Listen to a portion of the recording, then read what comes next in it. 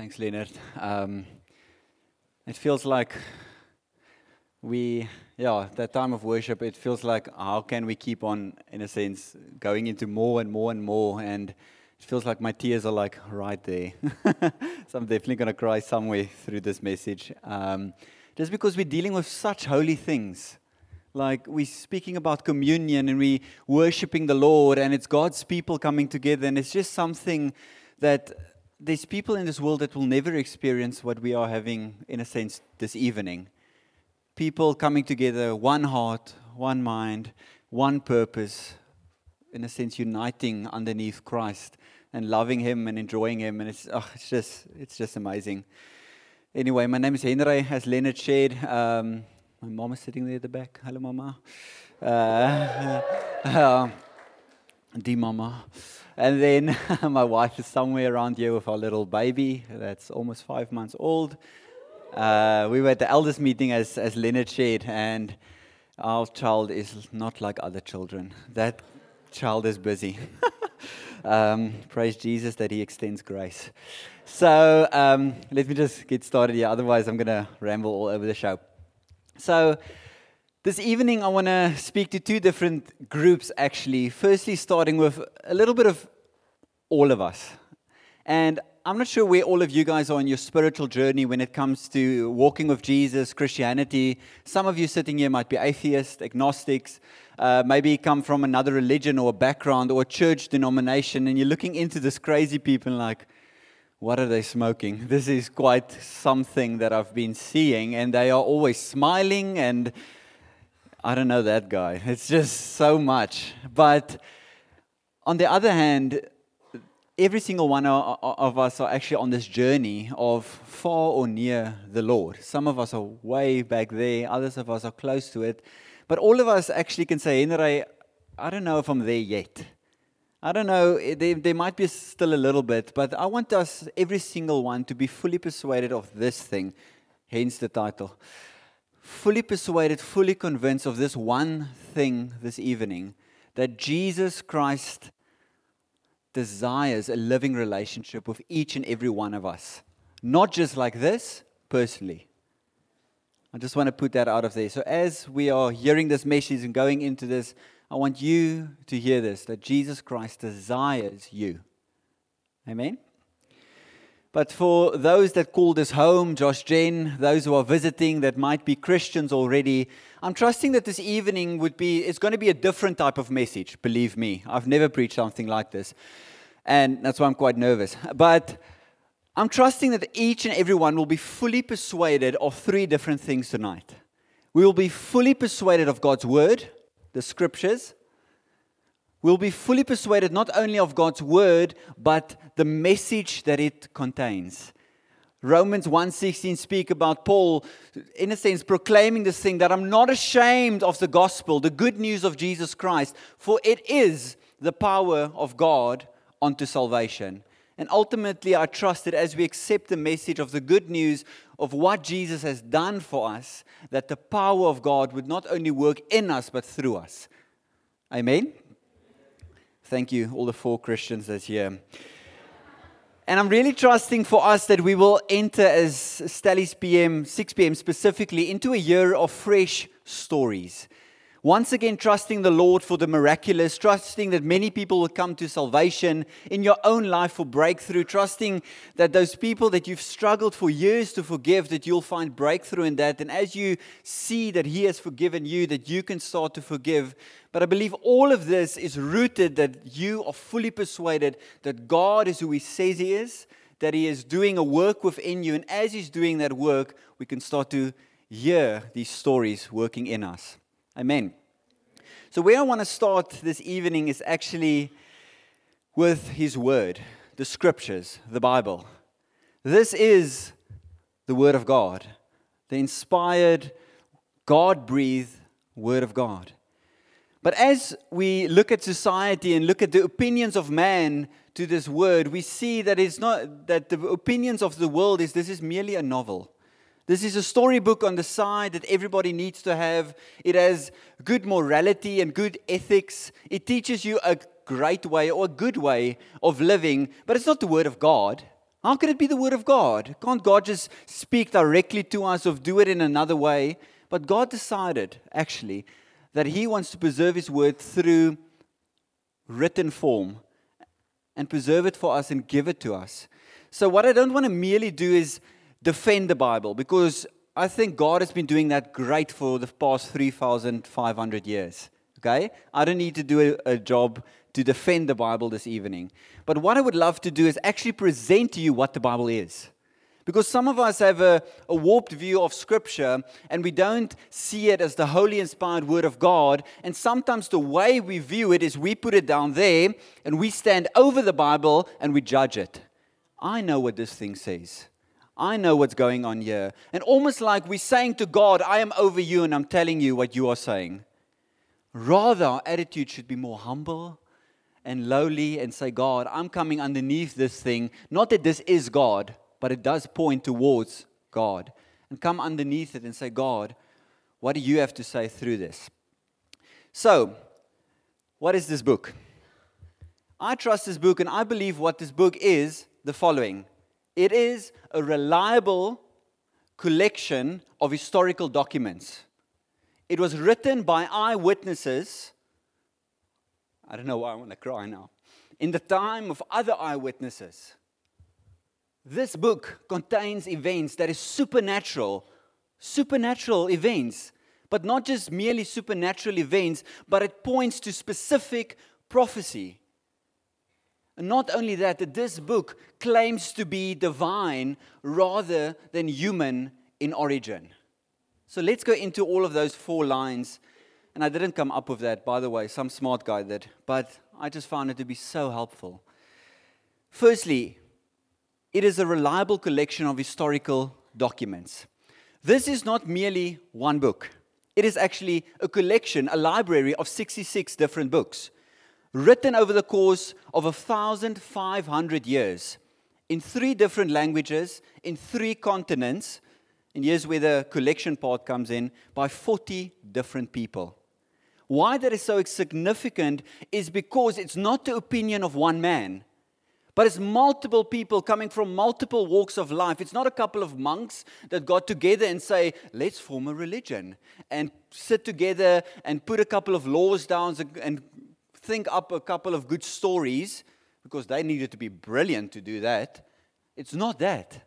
But it's people from very vast walks of life. I wrote some of them down. They are kings, tax collectors, fishermen, doctors, historians, prophets, all over the show. And what they are writing is actually, they are just witnessing of what's happening in their life.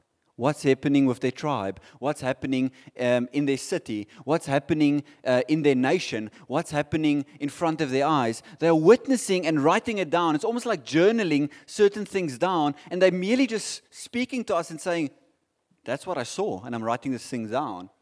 And what makes this so significant is that 25,000 archaeological digs has been dug up regarding the Bible that confirms everything that's going about in here, that it is true. 25,000. Why that is significant is because the other day, last week, I love YouTube. Who loves YouTube here? I love YouTube. Because you can get lost in that thing. And I'm a curious type person. And as I was scrolling, there came this video about a guy that lived in Rome.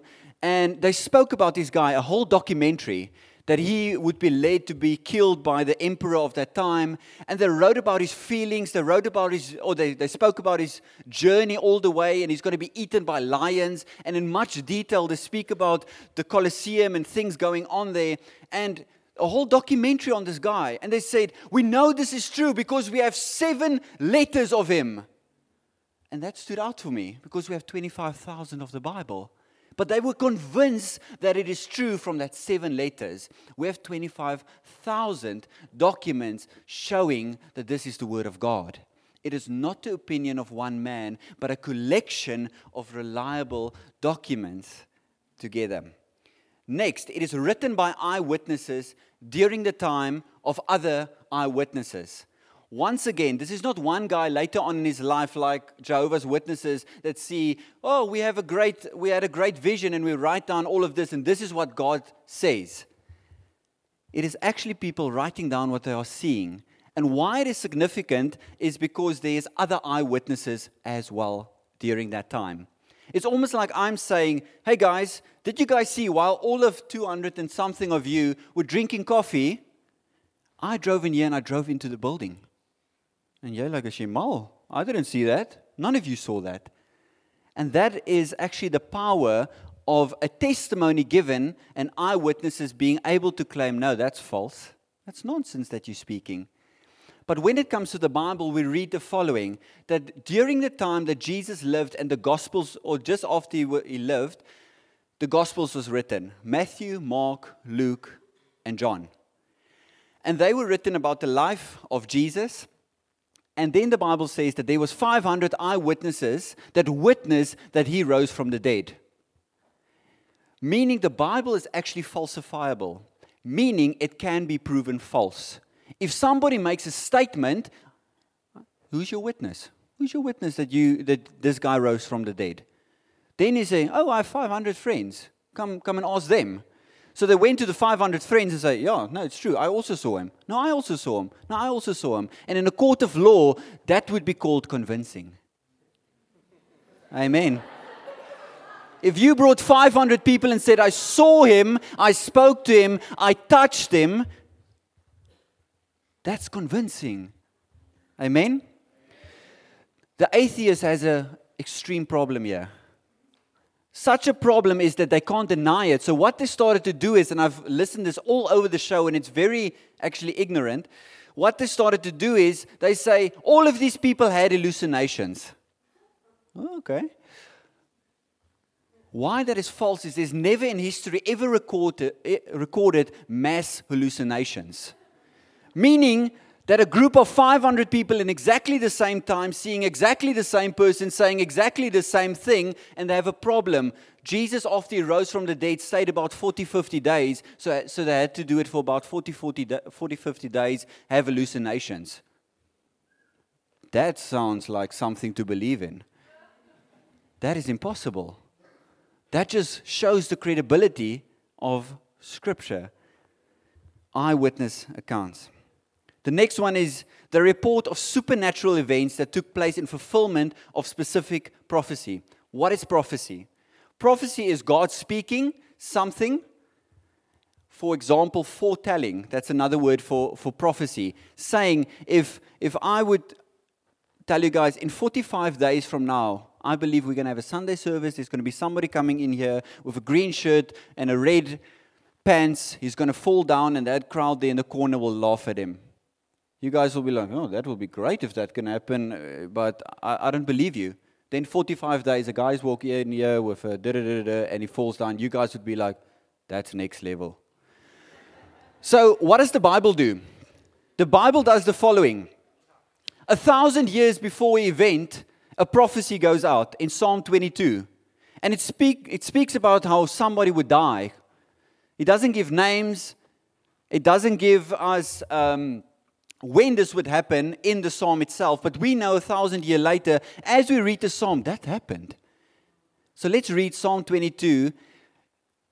Just take out of the consideration that it is 1,000 years apart between Jesus and this psalm. 1,000 years. The person that wrote the psalm never saw a crucifixion in their life. It didn't exist. Crucifixions didn't exist. It just came later. And let's see what the Bible says. Psalm 22 verse 1 says, my God, why have you forsaken me? Where did you guys hear that? Jesus on the cross. Jesus is quoting the beginning of a song. If I go into this hall and I say, a Pizza Hut, Kentucky Fried Chicken and a... If I quote a song, you know immediately what is the things to follow, right? Because you know the song. The Jews at this time would knew specifically, because they knew the Bible off by heart, if he quoted the song, what is to happen after this? As he's being crucified, as he's dying, as he's hanging on that tree trying to take his last breath, he's echoing a song. And actually what he is doing is he's echoing a prophecy to say, what has been what was spoken 1,000 years ago, listen to the song again. So let's listen to the song. Verse 6, but I'm a worm and not a man, scorned by everyone, despised by people. All who see me mock me. They hurl insults at me, shaking their heads. He trusts in the Lord, they said. Let the Lord rescue him. Let him deliver him, since he delighted in him. This is exactly what happened on the cross. They mocked him. They scorned him. They said, let this man take him off. Don't help him at all, because he was crying out, crying out. They wanted to give him something. He's like, no. Let's leave him. Elijah will come. He's crying out to God. That's exactly what happened on the cross.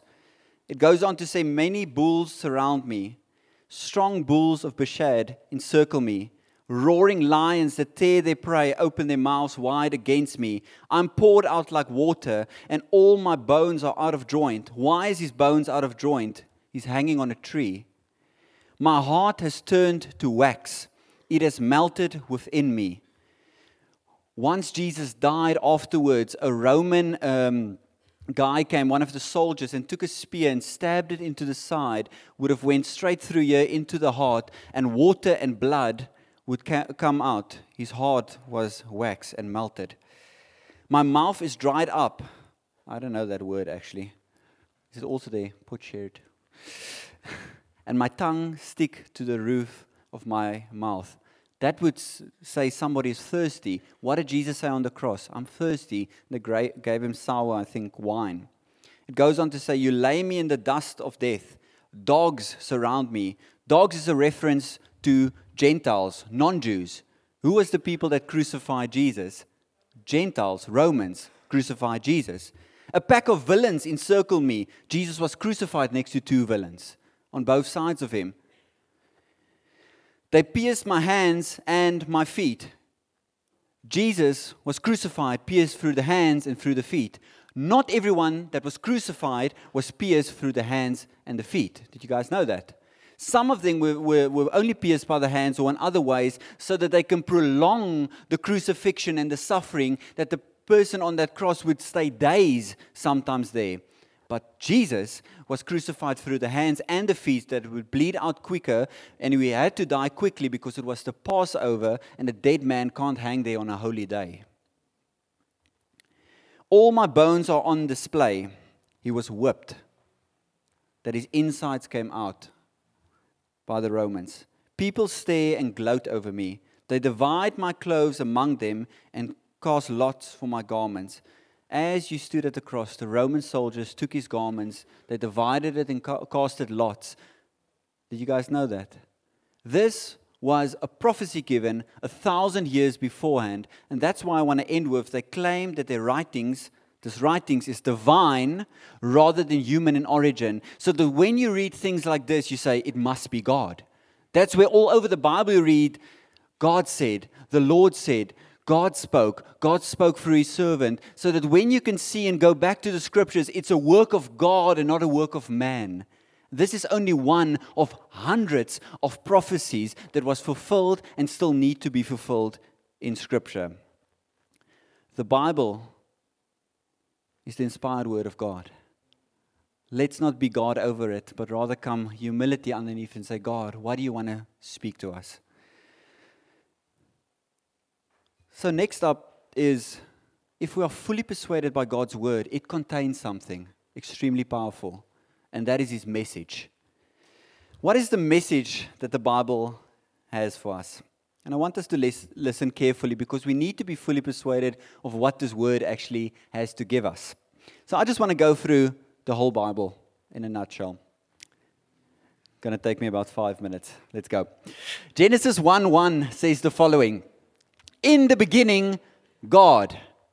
That's the very first words that you find in Scripture, that from the beginning, it's God. He is the creator. He is the originator of this universe. In the beginning, God created the heavens and the earth. The last verse is verse 31 that says the following about creation. And God looked at it. He saw everything that he had made. And behold, it was very good. God made the heavens and the earth from nothing, and He made it perfect. He made it good. He was the creator of it. It was very good. But we know something happened about 2 chapters later, that mankind rebelled against God by being deceived by Satan, by making a willful choice and say, I would rather want to be like God. I want to know right and wrong. I no longer want to be under authority. I no longer want people to tell me what to do. I will just go over this thing, over this God, and I will tell Him what to do. And they rebelled against God, and sin entered into the world. That is important to know because many people struggle with this concept of suffering. Mike Dufay always says we need to have a good theology and allow suffering in our lives to see it actually for what it is. Why is there suffering? Sin. Sin. We rebelled against God and sin entered into the world. We find in Romans 5:12 it says, therefore, just as sin came into the world through one man, Adam, and death through sin, and so death spread to all men, and it speaks about mankind, because all sinned. At the end, none of us can come to God because every single one of us sinned. It's a nice church to go to, right? All of us are sinners. All of us. It's the next one, Romans 3:23. For all have sinned and fallen short of the glory of God. When Scripture, through God, looks at mankind, He says, sinners, fallen short. God is holy, set apart, good, perfect in everything. And God gave us the law to say, try, but ultimately the law was given to us to show us that we can't do it, to reveal our sins. It was a guardian for a moment for Israel to keep them a little bit together, but ultimately the main reason for the law was to show us we can't do it. Because every single time we look at the perfect law of God, we fall short. We can't do it. And ultimately, we suck. Have you ever tried to do something good for more than a month?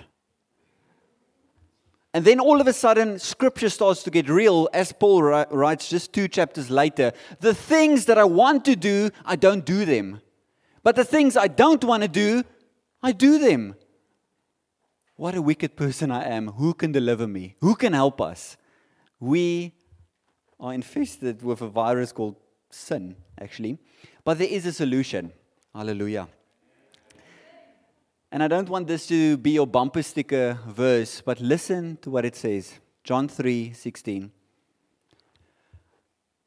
For God so, in such a way, loved the world, that He gave His only Son, perfect Son, holy Son, set apart. God sent God, so that everyone who believes in Jesus will not perish, but have eternal life. God looked at us, and by His mercy, by His grace, by Him just all over the show being kind to us, He said, they can't, I will. Isn't that the mercy of God? You know, I have a little child there at the back. They say, I don't know when children can give tantrums, but that one gave it from birth already. She is a different species, and I can see selfishness in my little 4 or 5 month old. And she's great. But something in me wants to help her. And I don't have that ability. There's nothing in me that can really help her. I can guide her, I can steer her, but I can't change her heart. God says that it isn't a behavior modification. I need to come and change her heart. That is why the work can only be a work of God and not an exterior law and a work of man. It needs to be a work of God. But it's not only eternal life when we believe in Him. It's more than that, actually. John 1:12 says the following. I love this verse. Memory verse this, okay? When I was in Bible school do you know this verse out of by heart? Did you get 10 out of 10? You didn't. We had this as a memory verse. For all who did... Okay. But to all who did receive Him, who believed in His name, He gave the right to be called children of God. Isn't that amazing? If we accept Jesus Christ, He didn't just settle the score. He took us and seated us in heavenly places. It's no longer just common ground. He said, I want to call you my child. I want to call you my friend. I want to call you my son. I want to call you my daughter. Although in His wrath and justice, He could have come and said, you worm. You rebelled against me. You were my enemy. But God in His kindness, do you see the bigness of what He has done? We have rebelled against Him. He didn't just settle the score, paid the debt, but He brought us close. That is the mercy of our great God. 2 Corinthians 5:17. Therefore, if anyone is in Christ, made right with Him, he is a new creation. The old has passed away. Behold, the new has come. Jesus doesn't only, in a sense, save us, one-way ticket to heaven. He doesn't just bring us into friendship with Him. He says, I will take out your heart of stone and give you a heart of flesh. I will wipe away your sin as white as snow. I will come to you and I will make you new. No longer will the old Henre live, but that's why we have baptism, meaning Henre died in the water, died with Jesus, the death that he has died, and there is a new man now alive.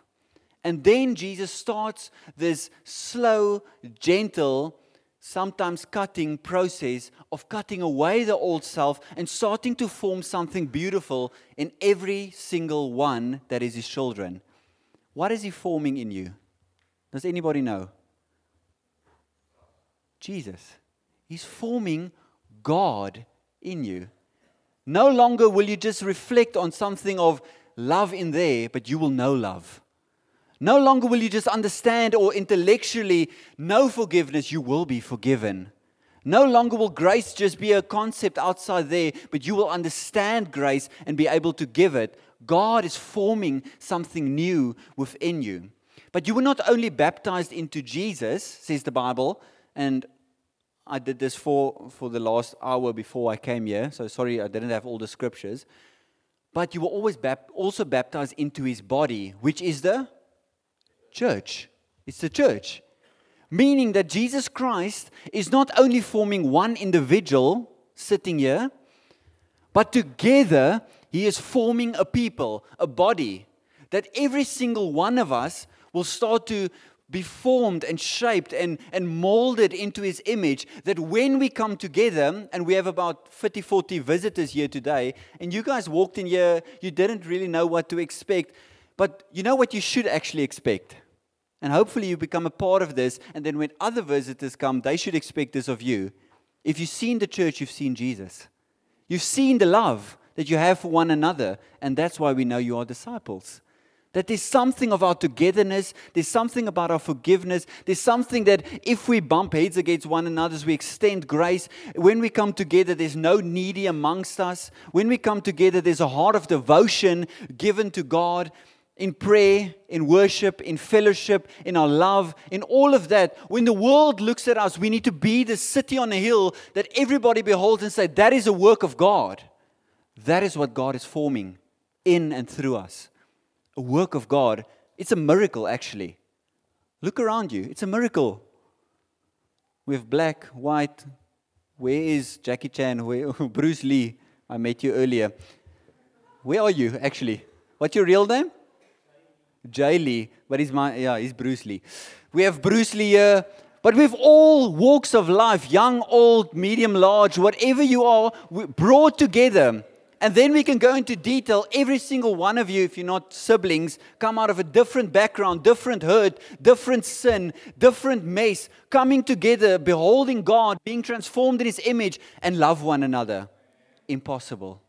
Impossible. Impossible.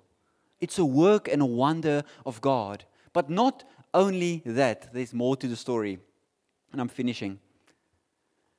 Then God said, I'm going to come to the earth. I'm prolonging a little bit. I'm waiting a little bit. I'm coming soon. Whatever that soon means, but I'm coming soon. But for now, I'm extending mercy so that this group, the Church of Jesus Christ, can go out and be my representatives, can be my ambassadors and bring in more. Bring in more worshipers. Bring in more because He's so worthy that He needs more. More people. We are quite full. Leonard is thinking about 4 church plants already, I promise you. Why? For the glory of God. It's not that we can be in our holy huddle and now we're too big and I want to go to another church. No, reflect Christ. In your community, in your relationships, together, reflect Christ. And then on that day, glorious day, He would come. And the Bible also calls us a bride. Sorry, gents. But He would come and fetch His lover. And He would take us up and we will be with Him forever. I don't think it's just going to be worship. There's going to be fellowship. There's going to be enjoyment. I think there's going to be work in heaven. But it's going to be perfect. It's going to be with Him. It's going to be enjoyed with one another. Eternity, getting to know one another and enjoying God. It's a miracle what God is busy forming on the earth. And if you do not believe these eyewitness accounts in the scriptures and all of these different things, I want to say it changed my life. It worked. It worked for me. About 10 years ago, I was a snotkop in grade 11. I was living for the pleasure of myself. I was living to please people. That when I was with my mom, she thought I was the best child in the whole world. But behind her back, I smoked and I drank and I went to pubs and we knocked out people and then we have a story to tell. I was violent, I was rejected, I was lonely. My only pursuit of life was myself, really. We went on this church camp and to a large extent I was forced on this camp. I didn't want to go on it. My friends went drunk on the camp. And as I went on this camp, I still use steroids, so I sit with my steroid armpies at the back, Popeye. And I looked at these words of people and we sang songs. We were about 12, 14 in a room, maybe 20 in a room on a projector screen. There was a clock on this side, boer oompie met his short boerbelbroekie on this side. And there was a song going. And I just remember reading those words. It was an old Hillsong song and it says, "From the rooftops, I'll proclaim that I'm yours." And as I read it, something jumped up in my heart and said, "Henre will proclaim from the rooftops that I'm God's." And I broke down in tears and my life changed in a moment. And that new creation started to happen. And from that moment, my desires changed. My life aligned into, it felt like reality. It felt like puzzle pieces just aligned. And I said, God is real. And I was fully persuaded. And everything's changed from that moment. I never considered Scripture before that. I considered it as the Word of God. I came underneath it. God started to form something in me. Started to take away anger, started to take away irritation, started to love people, starting to forgive people, started to make right relationships. I started to love the people of God. Before that, I would punch people in the face. That's so happy. I'm serious. But God started to form, by His mercy, something within us. Are you fully persuaded that you are there? What is God forming in you? Where are you with God at this moment? Let's stand.